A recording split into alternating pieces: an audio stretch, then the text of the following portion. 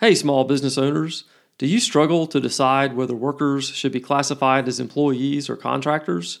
Did you know that the Department of Labor has just finalized a new rule about worker classification? On today's show, I talk with an HR expert to help you understand the 6 factors to take into consideration when deciding if someone is a contractor or an employee. Hey everybody, welcome to Small Biz Flash, your briefing on small business news, trends, and insights. I'm your host, Adam Hewitt. Thanks for joining me. Stay tuned, because if you mess up the classification of workers, it could cost you big time. And we're going to get to this important topic shortly. But first, the news roundup.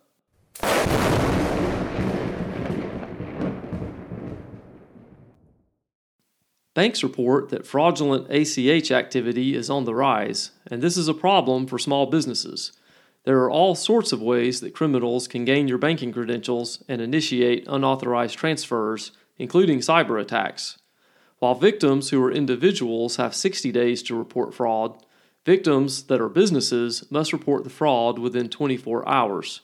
After 24 hours, the business becomes liable for the transaction. According to a recent report from Atlanta's WSB-TV Channel 2 News, a local real estate firm lost $17,000 from their checking account because they didn't realize the funds were gone until 2 days after the transfer. To help protect your small business from ACH fraud, check your business accounts daily for unauthorized activity and talk to your bank about other protective measures you can put into place. Additionally, train your employees to be vigilant against social engineering attacks and shore up your cybersecurity.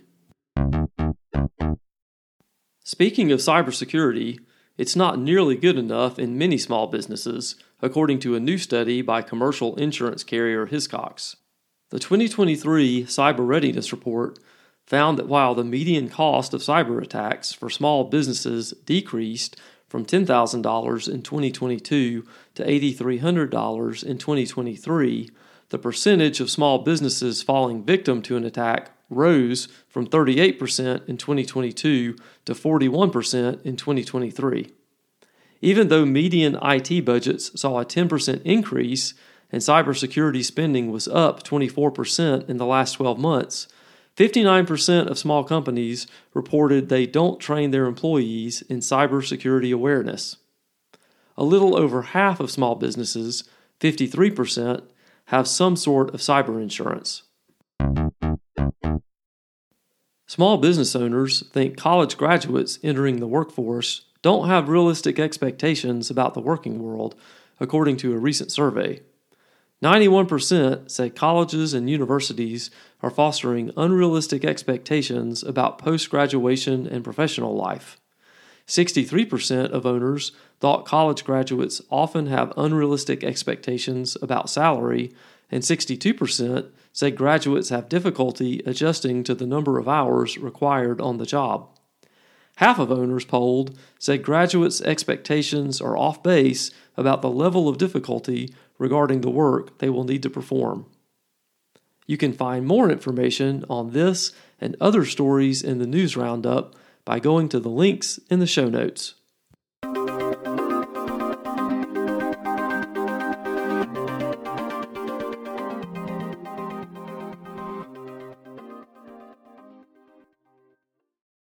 Hey owners, allow me a quick moment to tell you about our sponsor, SBS Accounting and Advisors.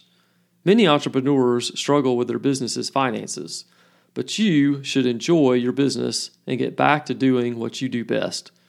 I know the folks over at SBS, and you can trust them to professionally manage your bookkeeping, accounting, taxes, and payroll.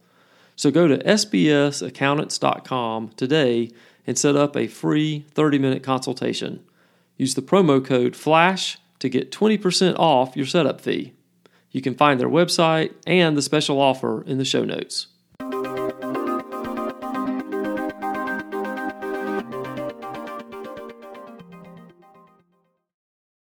We're excited to have today Karen Moss with Innovative Outsourcing. She is the senior HR consultant over there, and we've had Karen on our show before, so you may recognize her voice. So Karen, thanks so much for coming back again.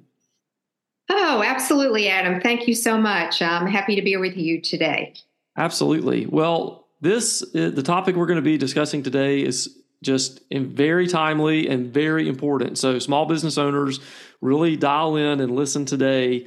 We're going to be talking about the independent contractor rule that the Department of Labor just finalized.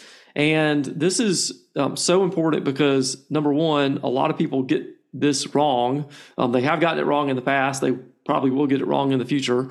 And number two, there could be some serious consequences if you do get it wrong, not the least of which could be lawsuits from disgruntled employees, contractors, et cetera. There's just all sorts of things that could go wrong here. So we're going to kind of dive right in because we don't have a lot of time and there's a lot of complexity to this. So Karen, we were talking off mic and you said, one of the things that happens when you go into a company and you're doing an HR audit for them is that sometimes I'm trying to figure out who's an employee and who is a contractor, and people just kind of self designate themselves one or the other, or the employer will just kind of decide without really having a great idea of how to do that. So can you unpack that for us?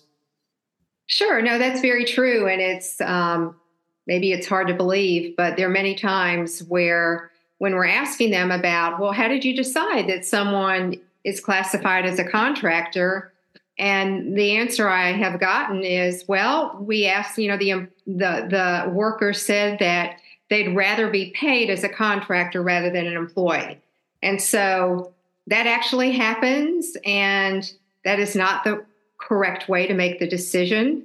You have to really look at the Fair Labor Standards Act. That's where this final rule comes into play. And essentially, the Fair Labor Standards Act outlines a number of different factors to look at to really determine whether someone is truly a contractor or an employee. And before we go through those 6 factors, I also want to just kind of mention it's also not the prerogative, according to the law, of the company just to say, hey, we want to make you a contractor. We don't want to hire you as an employee. Even if it's some small business owners have the idea, well, maybe I'll make them a contractor for 90 days or for 180 days or whatever, and then I'll make them an employee. But that's not really how it works, right? No, it's the same thing. Whether it's the worker that says, hey, I'd rather be paid as a contractor, or if the employer decides we'd rather pay you as a contractor for whatever reason. No, that is not how it works. You have to look at these factors that are defined under the Fair Labor Standards Act. This final rule came out in January of this year, and it's actually effective, I believe, March 11th of this year. Right. Okay, so let's take a look at those 6 factors, and these, we're kind of getting a little bit. Unfortunately, this is a government regulation. It's going to be some of it's going to be complex, and let's go through the 6 of those, and then maybe we can kind of take a step back and talk about the overall, the big picture. Sure. So the first one is the opportunity for profit or loss, depending on managerial skill.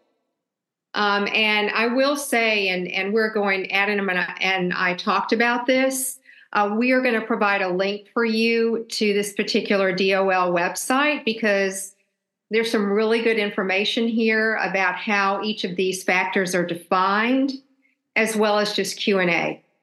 Right. So we'll provide those in the show notes. Right. That's right. Second one, investments by the worker and the potential employer. The third one, degree of permanence of the work relationship. The fourth one, nature and degree of control. The fifth one, extent to which the work performed is an integral part of the employer's business. And then finally, skill and initiative. So again, I think it's important to look at some examples and what each of those really means and how that applies to a particular position in your business.